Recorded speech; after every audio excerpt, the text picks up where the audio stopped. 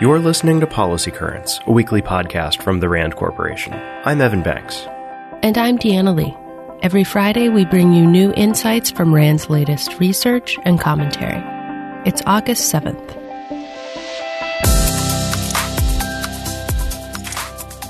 Many experts believe that there will be a continued need this fall for public health interventions to stop the spread of COVID-19. This includes social distancing, limiting indoor gatherings, and aggressive sanitizing protocols. With this in mind, election officials and policymakers are casting a wary eye toward November 3rd, fewer than 100 days from now, when millions of Americans will vote in the general election. The question that they're asking, and maybe you are too, is how can we safely and securely hold elections during the pandemic? New RAND research aims to provide some answers. As the country continues to battle COVID-19, a safe election will mean that states have registration and voting processes in place that promote or allow for those public health interventions we just mentioned. Put another way, states will need policies that allow for flexibility in terms of where, when, and how residents can register to vote and cast their ballots. Take voter registration, for example. Online, automatic, and same-day registration can help limit the amount of person-to-person contact required to register to vote.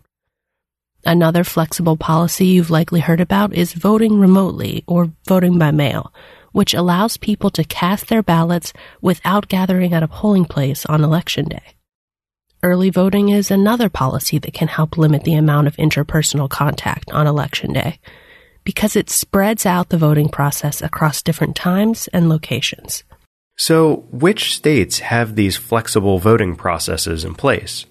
Overall, our analysis showed that there's a lot of variation from state to state. And for that reason, each state is in a different position when it comes to preparing for the election. This is where the second part of our analysis comes in. The authors of this study also created a framework to help states understand what policy changes they can make between now and November, and how those changes might affect not only the health and safety of voters and poll workers, but also election integrity, access, and logistics. You can see all of the findings from this new research, including an interactive tool that will show you where your state's voting policies stand on RAND.org. And stay tuned for more on this topic between now and Election Day. As the pandemic continues to surge, the vast majority of artists have likely lost some or all of their income. They've also lost the institutions that they depend on to earn a living.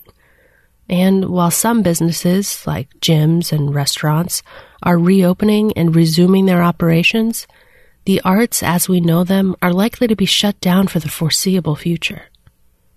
This could lead to millions of working artists and performers running out of unemployment benefits, losing their insurance, and possibly giving up on their arts careers altogether.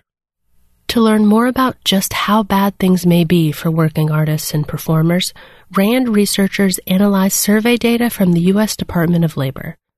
They compared employment levels of artists and non-artists and looked at unemployment in the food services and retail industries, two of the most common alternative sources of income for artists.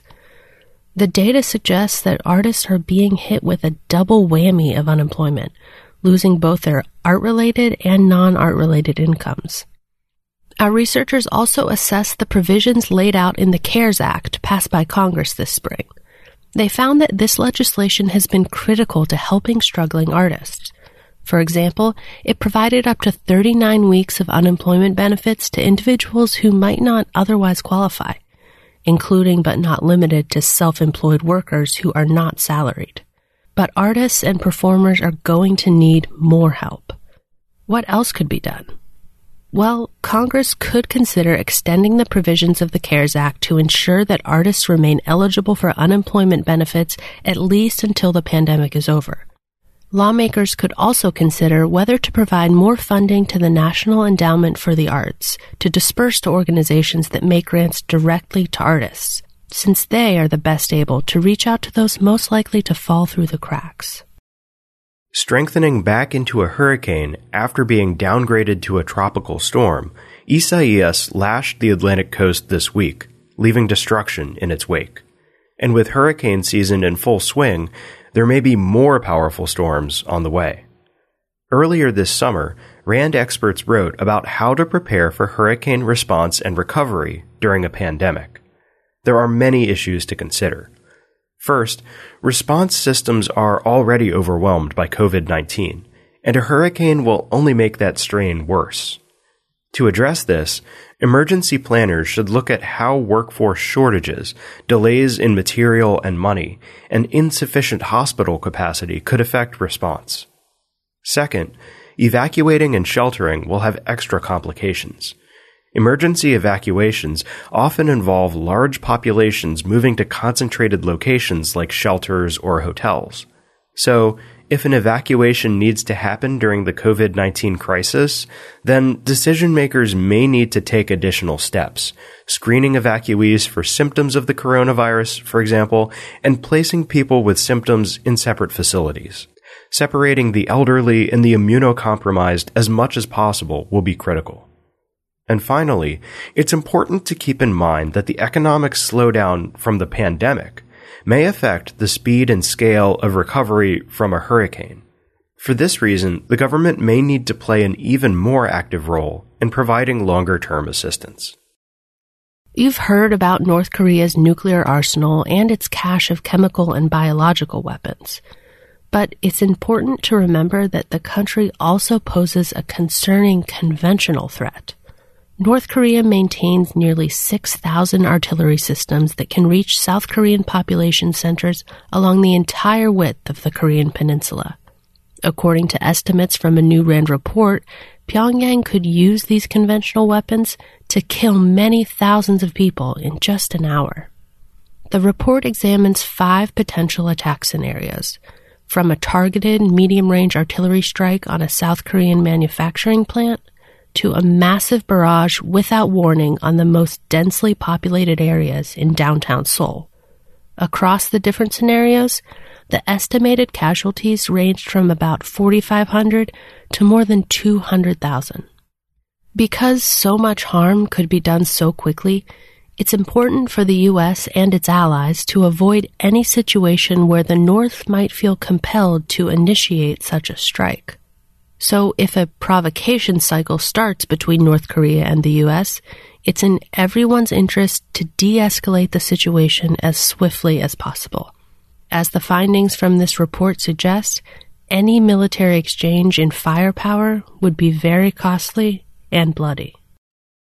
The Quadrilateral Security Dialogue, or the Quad for short, is a partnership comprising Australia, India, Japan, and the U.S. Since the group's resurrection from a decade-long hiatus in November 2017, the Quad has met 5 times and has emphasized maintaining the liberal rules-based international order, which China seeks to undermine or overturn. According to RAND's Derek Grossman, the Quad is now poised to become openly anti-China soon.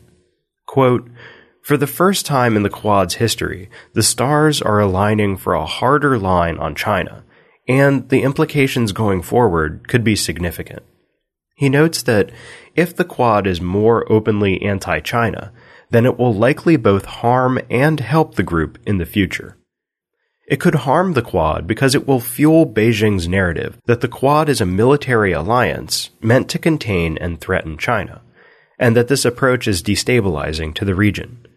An anti-China Quad might also convince Russia to more closely align with China. But most importantly, Grossman says, the shift could help, because it would mean that the Quad's resolve to counter Beijing's growing assertiveness in the Indo-Pacific would no longer be just symbolic. It would be concrete. This may enhance the deterrence value of the group toward China. RAND is a nonprofit institution that helps improve policy and decision-making through research and analysis. For more on what we covered this week, check the show notes at rand.org/podcast. See you next week.